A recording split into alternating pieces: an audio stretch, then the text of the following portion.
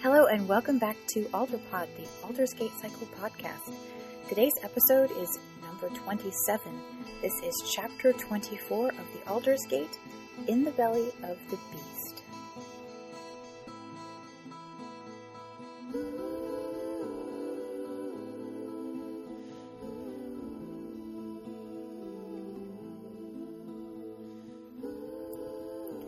Sylvan was relaxing with Captain Hiram in the cabin of the Arabella, the ship that had been hired to transport him and his men to the border between the territories and Soderin. As the Queen's ships went, it was one of the most impressive, and most often used for soirees and parties high above the castle. Apparently the Queen had wanted to say something to Sylvan that words could not express, and so she had arranged for this rather overwhelming show of decadence. He had been dining with Hiram just a little earlier, and had found the man to be a good conversant, much to his surprise. Airships were so much more civilized than their aquatic counterparts, and though they moved slowly, it was always deliberately and, for the most part, smoothly. A good conversation was a welcome addition to that comfort. Hiram was not much older than Sylvan, but significantly less fit. He was very round about the middle, and between his thinning hair and spectacles, he looked more at home in a library than a captain's chair. Yet he was quick-witted and a wonderful storyteller. Having been the captain of the Arabella for the last 10 years, he knew her inside and out, and assured Sylvan that, although she was a bit of an eyesore on the horizon, she was most safe and, quite truly, a wonder.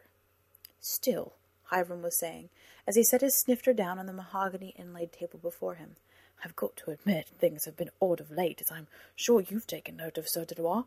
I've heard some of the strangest reports from the borders by the air guard, not to mention your average deckhand." "Strange?" asked Sylvan, who was beginning to doze off listening to Captain Hiram's sibilant voice. He grinned. "What isn't strange these days? Butchering orders, assassination attempts, dissolving the very Order of the Asp?" Hiram winced a little as he took another swig. "Not what I mean, I take it you're a man of the military, not keen on stories of a more unusual nature. I won't bore you with the details." "Oh, I'm a man of the military, all right, but, not as staid as all that." "Come, tell me something intriguing," said Sylvan. Both men were, by all accounts, on their way to complete drunkenness at this point.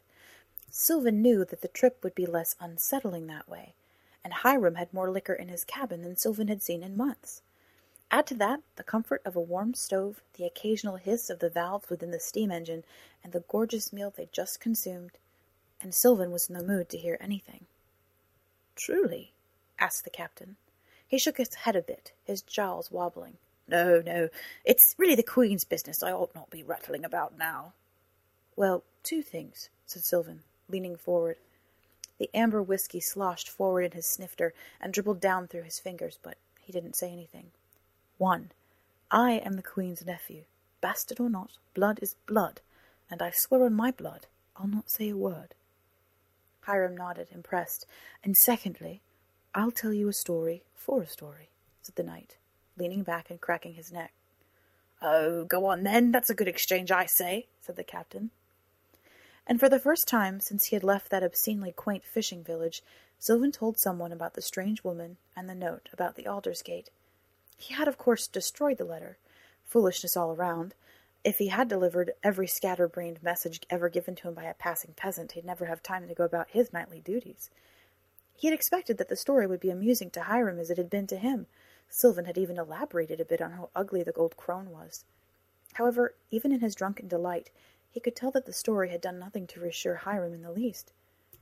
In fact, the airship captain looked rather frightened at the conclusion of the story, and before Sylvan indicated he would speak again, the airship captain went to the green decanter and poured himself another very substantial snifter. "You might have done well to bring the letter to the Queen," said Hiram, shuddering slightly after a long draught. "Would I?" sneered Sylvan.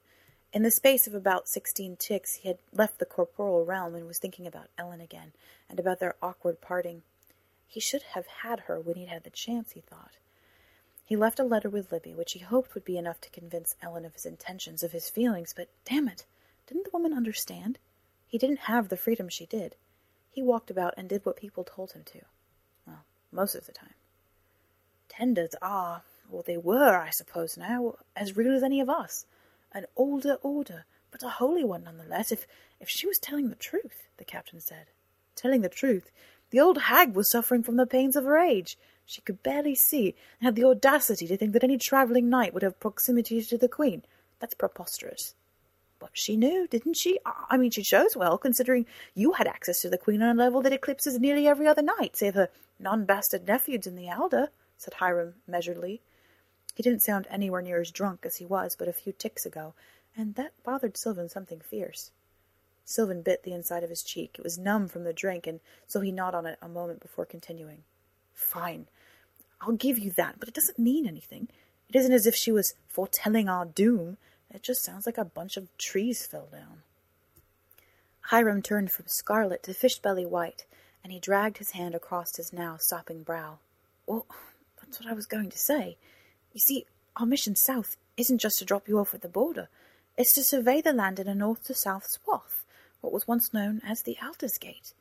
It's a long distance, and you can really only see it from the air, said Hiram. He cleared his throat and took out his handkerchief. It was embroidered elegantly, the sort married men carried around them as trophies from their wives. Strange that an airship captain would be married, Sylvan noted, but not impossible. So what could you possibly see that high up? Asked Sylvan. Hiram looked down at his stubby fingers and flexed them twice. Only hearsay, of course, but, it's what I was mentioning before. It seems that... Seems? I hate that word, said Sylvan. It either is or isn't whatever it is you think it is. That last "it is" was purely the fault of the drink. Hiram put the sentence together slowly. Well, you see, no towns border the Aldersgate. It's just never been a place people settled. Whether it's residual from the Great Collision or something else, I don't know. But there are neighbouring towns all up and down the line.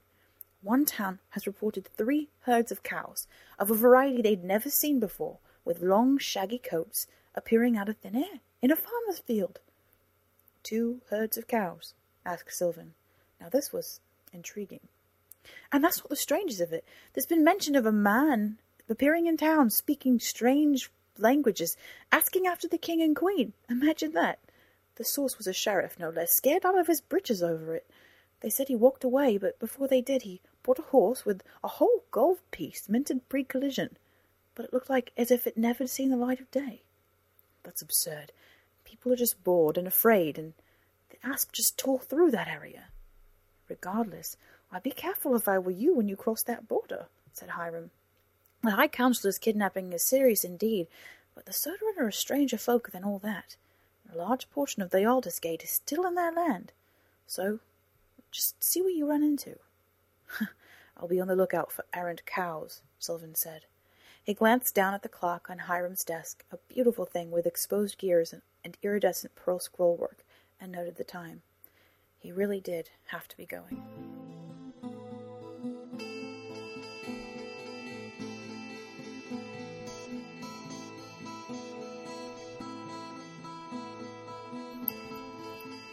When the first explosion hit, Ellen thought it was simply part of her dream. She'd been wandering a long hallway in the dream and had turned into the kitchen when the oven burst into flames. It sent everything rumbling, and the walls of the castle began to crumble in spite of her best efforts to prevent it. And yet, when she woke up, it was her bed that shook. The pitch black of night outside her window flickered once, twice, and then flashed white. Then all was darkness again. "Libby?" she asked, sliding down off of her bed and taking the blanket with her. The rushes stuck to her feet as she padded across the room in the dark. "Shite!" said Libby, who had ducked into the hallway and now emerged into the room holding a lantern. "Time to move." What's going on?" Ellen asked blearily. She staggered as the ground beneath her feet shifted. "What is that?" "Fecking Ardesians," said Libby, putting her arm around Ellen's shoulder and forcing her down. "Feckers! But why? How?" Some of the small porcelain statues she'd brought with her fell to the ground, shattering above the mantel on the marble. A sword clattered to the ground. "Looks like they didn't even take your husband's incarceration so well," Libby said, standing slowly and indicating for Ellen to stay where she was. She seemed to be considering something, but Ellen couldn't tell what. Ellen was trembling, and something had nicked her hand. She brought the wound to her mouth and began sucking on it ruefully. "We have to get out of here," she said. "Really?" shot back Libby. "I was thinking a rest might be enjoyable."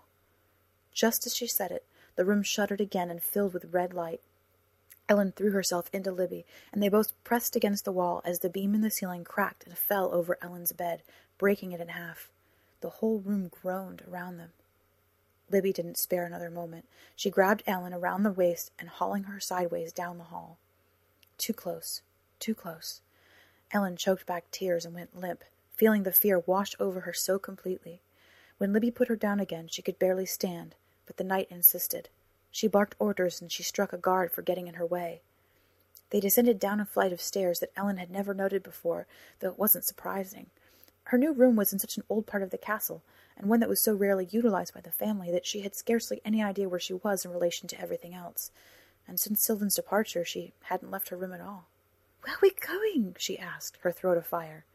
Something was burning, and she felt as if she were breathing smoke. "To safety. These are the Queen's orders."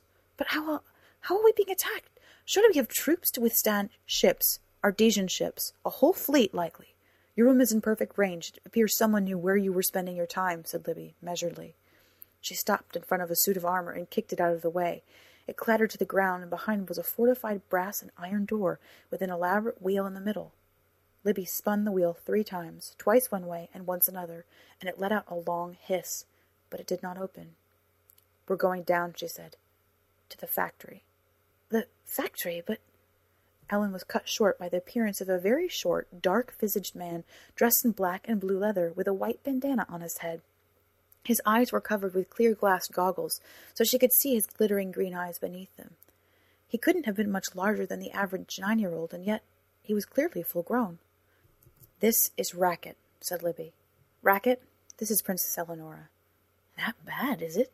asked Racket, his voice low and resonant in spite of his small stature. "Afraid so," said Libby, and she ushered Ellen in. "Watch your step here. Take the lantern. Racket, show the way, will you?" You're a—" Ellen said. "Gearling?" finished Racket, looking up over his shoulder at Ellen and nodding. The stairs were smooth-hewn stone, and there was a railing. Everything corkscrewed straight down, though, and it was growing colder by the step. "They can't bomb here," said Libby, evenly. "We'll have you out as soon as we can, but Ellen, listen to me." She paused. "Racket, go on ahead. We'll catch up." The lantern handle was growing hot, and Ellen switched it to her other hand, then turned slowly to look up at Libby. She was frowning, her hair disheveled. It reminded Ellen of their days as young girls, chasing rabbits on the lawn and playing tricks of some of their duller cousins. "Shouldn't we be moving?" asked Ellen. She was feeling more than a little impatient, and she wanted a better look at the Gearling. She had no idea there were still any left at the castle. According to Malus, most of them had died during the reign of Kareen I, and Ellen had certainly never had the chance to see one before. "I've got to ask you something first," Libby said, licking her lips as if the question itself were bitter in her mouth. "All right," she started, and then shook her head. She was feeling a little dizzy. "And where is everyone else? I suppose the Queen has her own escape route as well as the girls that were brought here. Perhaps we should make sure they're fine before we—" "Do you want to stay here?" Libby asked finally. "I mean, as you are. Do you want to stay here for the rest of your life? To be queen after Malus?" said Ellen, and then shivered a little. She was trying to clear her mind of the fear and the excitement. "I don't suppose I have a choice," she said. "You do. Right now. I can either do as they asked me and take you south to a safe haven the Queen has built. That's where everyone else will be going if they can get out in time. Or I can take you somewhere else, and you can decide what it is you want." Ellen scarcely knew what to say. Was Libby really suggesting that she run away from all her responsibilities? It was a concept she had contemplated many times, but never given hope to. She had never even expected she'd be given the chance. Then she said, "No, I don't want it." Libby nodded and gestured ahead. "Keep going down, and when you hit the bottom, Racket should be at the door. Then we move." Libby called it the factory, but it was really more of an enormous workshop. Here the Gearlings worked night and day on the Queen's various technological creations, from machines of war to the more light-hearted musical instruments she preferred. Quite literally underground, the factory resided in the middle of an immense cavern, purportedly dug into the rock as the castle was being built. Vents rose high in the ceiling, and from the Queen's Way leading into Hartley, smokestacks rose from the fields, the only sign that the factory gave away. At the very center was the furnace, the steam engine responsible for keeping everything at Hartley Castle going. It provided heat in the winter and powered fans in the summer.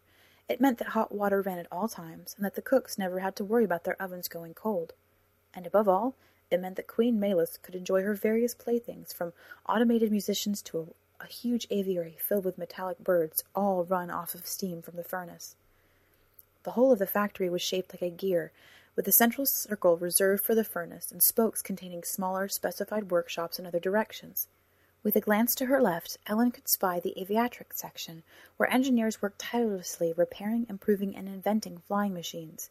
These ranged from the Queen's fleet of airships currently housed above the north side hangar to the single-piloted avions like the one that the aeronauts flew. Ellen was amazed at the number of gearlings, so much so that she was gaping rather inappropriately. Libby leaned over. "Staring isn't going to help us make better time."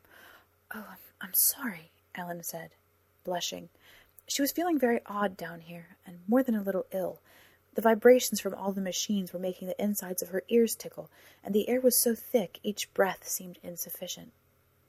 Libby led Ellen through one of the rooms, one of the spokes on the gear, and the workers, many of whom were moving at incredibly fast paces, scarcely noticed the princess and her bodyguard. Libby's strides were often long enough to leave Ellen in the dust, but Racket moved at a little more manageable space. They went through a passageway, and then into what looked like an office. The door read, "Q. Jonas," and Libby knocked 3 times. Ellen had seen Quintessa Jonas a handful of times at court, but never close up. What shocked her was how young the woman was. As the only female aeronaut in the Queen's service, and arguably the best pilot among them, she was something of a sensation, a celebrity. Her hair was red, as her father was originally from Moor, but it was closer to carrot orange. Cropped short, it fell in waves to either side of her face, poking out from underneath her close-fitting leather cap. She was trim and relatively fit, but her face still held onto the round softness of youth, her lips plump and pursed. Her eyes were common and blue, but pretty still, rimmed with such red lashes. Around her neck was swathed a thin scarf embroidered with strawberries, stuffed into the top of her jacket. She looked as if she were just leaving. "Sir Lebel," said Tess, looking back and forth between the ladies, and then realizing who Ellen was. "Oh, Princess, my apologies." She dipped into the sorriest excuse for a curtsy Ellen had ever seen. It looked more like one of her knees had just given out. "Nothing to concern yourself with," Ellen said a little weakly. She was getting dizzier by the moment, and when she looked down at her feet she thought the ground was undulating under her. "Princess," asked Libby, taking Ellen by the arm. "I'm sorry, I'm just—" Ellen was trying to put words together, but her thoughts were evaporating as she had them. In fact, everything seemed to be evaporating around her, evaporating to blackness. She thought for a moment she was in a rainstorm, except that the drops were black as ink, and soon everything would be covered in it. It was then that she realized the hem of her dress had gone red, but that soon was covered in black too. She reached up blindly behind her head and felt something sharp protruding from her neck, rough and ragged like wood. The last thing she saw was Libby's shocked face, and then she drifted off to dark sleep.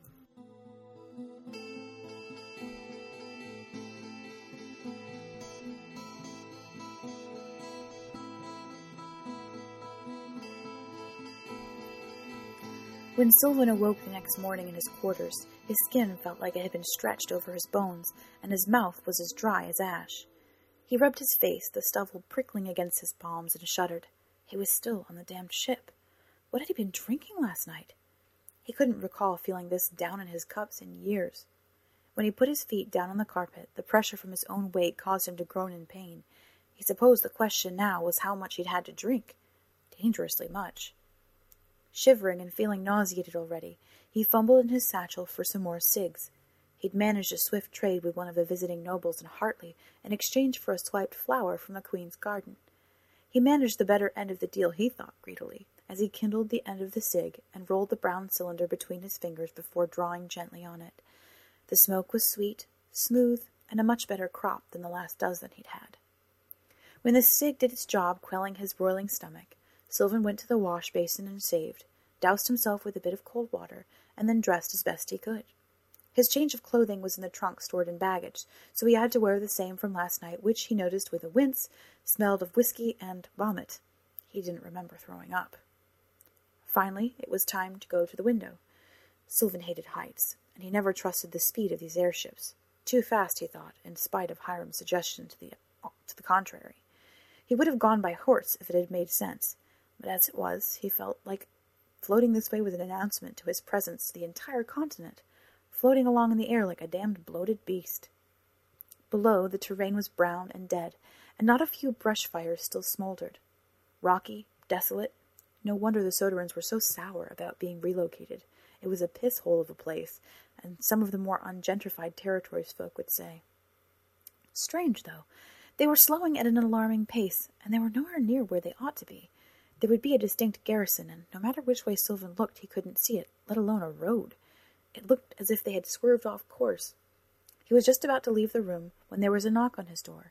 His hand froze on the handle, and he tried to ignore the prickling sensation at the back of his neck. Something was not right. "Who is it?" asked Sylvan. "De Barris, sir," replied the other knight, and Sylvan was indeed glad to see the other bastard when he opened the door, even if he did look as if he'd not slept in months. "Gods, man, you look as bad as I feel," he said. "These ships don't settle well with me," admitted the other knight, but shook his head. "No matter, we've got to disembark. We're coming up upon the border, but we can't make a landing. We'll have to ride the rest of the way." "What?" asked Sylvan, shutting the door behind him and joining de Barris. "Why in the heavens can't we land at the borders?" "It's on fire," said de Barris, as evenly as he said anything, but his face gave away his surprise. "From horizon to horizon. It would turn us into an inferno, and if we spent time trying to scout our way all along the border, we'd be days behind schedule. We have word that the High Counselor is to be delivered at a certain location within a window of time, and we just can't risk a life." "When did word of this reach us?" "That's where it gets a little complicated." The complication de Barris spoke of came in the form of a mechanized beetle the size of an apple. It was a combination of brass and spokes, and one of the deckhands had found it late last night attached to the hull of the ship, happily boring a hole through the Arabella's side. The deckhand said he heard something grinding, and set out expecting to find a lost bird. He had caught the beetle with a net, and took it to the captain, who was, as de Barris put it, indisposed. When Sylvan could not be found, the crew went to de Barris, who was able to open the ottoman and extract a note, detailing the High Counselor's whereabouts. But it is authentic, and includes a seal from Alavar, that's one of Adasal's sons, and a lock of the High Counselor's hair as proof and promise, said de Barris darkly. "I shudder to think what that poor woman has been through." "Then I suppose that means we'll be riding soon," said Sylvan. "With your permission, of course, sir, within the hour. At least we'll be off this damned ship. I would rather like the feeling of dirt beneath my feet again." "Much agreed, sir," said de Barris. "Any word from Corbin's regiment?" asked Sylvan. "Not a word, but we still have time." They kept walking briskly until they came to the outer walkway, an open-air perimeter around the actual body of the ship that had to be accessed to get to lower decks. The air was acrid, the smoke from the fires rising up and blowing in their faces. Sylvan's vision blurred his eyes, and he felt as if he'd rubbed hot spices into them. "Just a moment," started Sylvan, but he felt the blow too late. The smoke had obscured his vision. The pain in his side was sharp, unabating. A dagger. Had to be.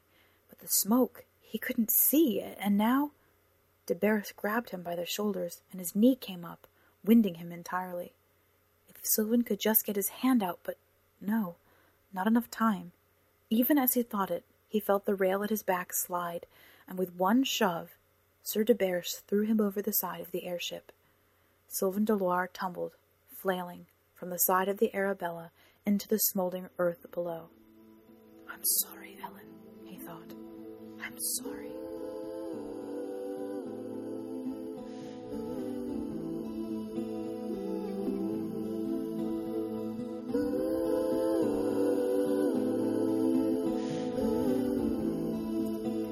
Ben first heard the news over the horn. They called it the horn, but it really looked more like intertwining plumbing, and was the internal communication for everyone in the castle who needed quick information. One of Robin's designs, it consisted of brass pipes and slots wherein one would place discs to change the direction of sound, going from one place to another. Everything was color-coded by floor and wing, so it was relatively easy to decipher where a message was coming from and, if you were around long enough, who was speaking. Ben only had 2 pipes in Hea's room, one for the Queen and one from the factory. Those were the only 2 places Hea could go, as the current Sib Physic in residence. A short plume of steam indicated a call was on its way, and then a short whistle. And no one but the Queen ever called. Hea was packing up Hea's bag after receiving a frenzied message from one of the rose guards upstairs that there had been an assault on one of the towers and that the princess was missing. The queen, it reported, was already at a safe location, but all physics were required to meet after convening by the south tunnel, one that led straight out of the castle and down to the rocks below. There were safe houses there, fortified metal structures kept just in case of such an assault. But how in the hell had someone attacked the castle anyway?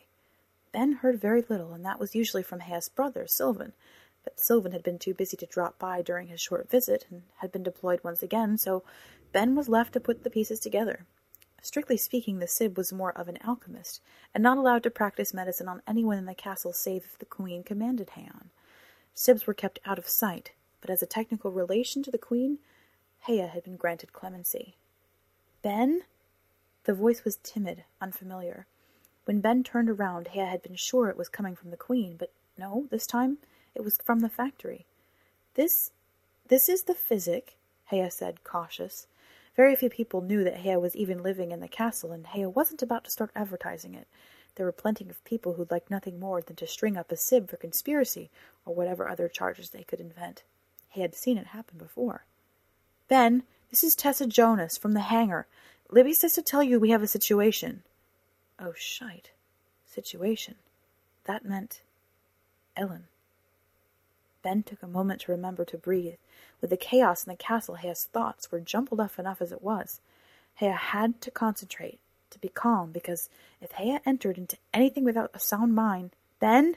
Yes, I'm sorry, Ben said. I'll be right there, fast as I can. But the lift won't be working, so I'll have to take the stairs. Thank you, Tessa said. And don't move her, just... Everything was different, and Hea didn't want to risk the chance that they were being overheard on the horn. I'm coming as fast as I can. Hea picked up the pace and collected what Hea could, which was manageable. So much of medicine was just hearsay. Half of the concoctions Ben made were complete bunk. They wouldn't heal a newt, let alone a human being. And some of them were even made with newt.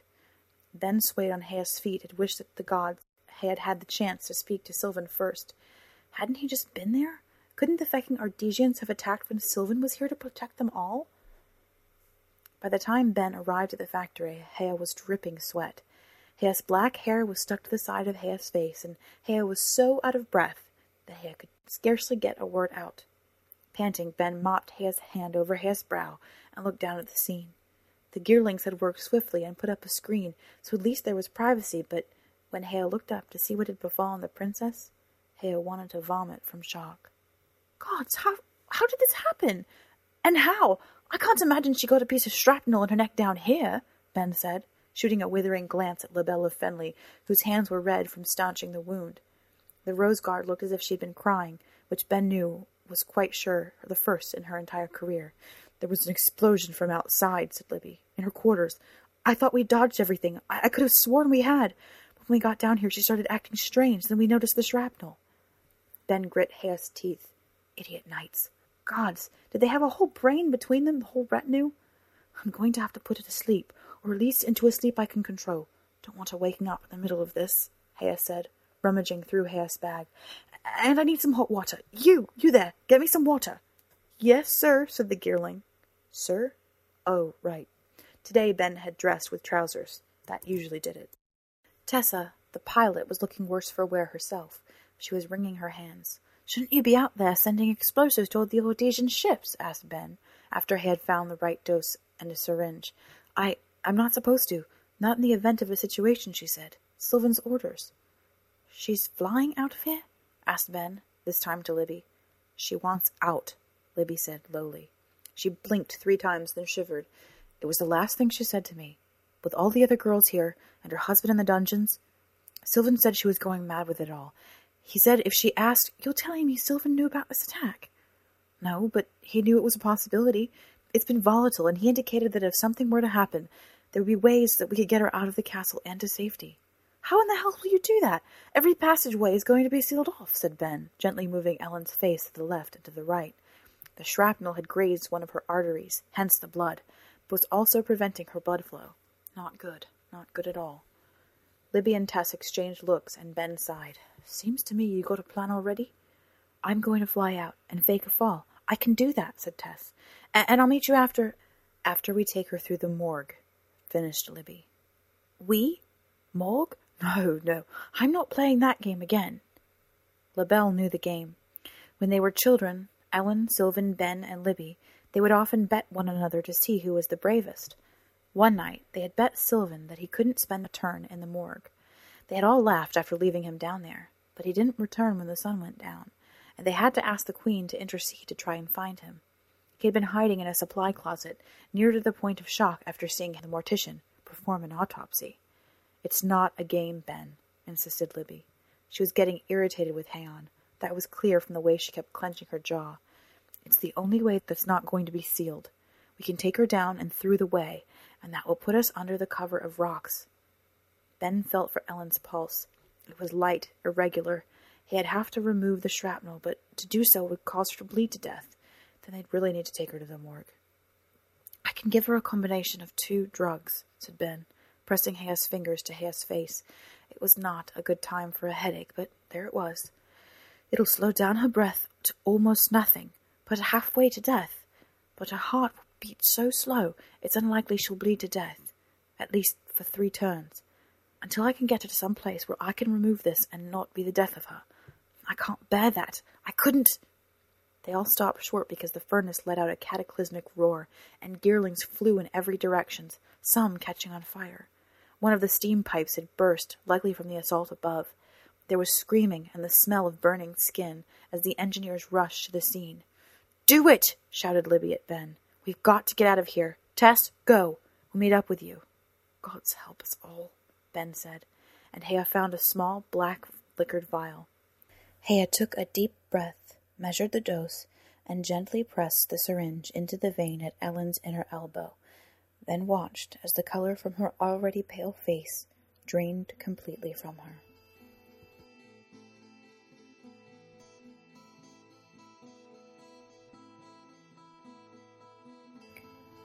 A few quick post-podcast notes here. Clearly, the most difficult part about number 27 has been the fact that there are more characters in this chapter than there are in just about any other chapter, between Hiram and Sylvan and Libby and Ellen and Ben and Tess. It was quite a little bit of a juggling experience, getting voices right or wrong, or pronunciations right or wrong. Sometimes you have to just kind of let it go at a point. So definitely a lot of fun to read, though, from my perspective. Lots of things happening, however, at the same time. So a very busy chapter. Not only are we experiencing a battle on the home front in the territories, or rather on the little north of the border of the territories at the Xena Ranch, but now the castle is being assaulted at the same time. So a 2-fronted war of sorts. The Ardesians have been rightfully pissed off and have taken matters into their own hands. So Sylvan gets pushed off of the airship indeed, and I won't say anything more about that. And Ellen's fate itself is hanging in the balance as well.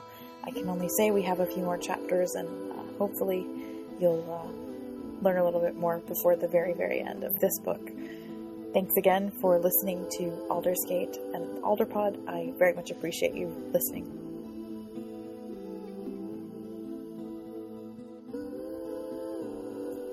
Alderpod is written, produced, and performed by Natanya Barron under a Creative Commons Attribution Non-Commercial Share-alike 3.0 United States license.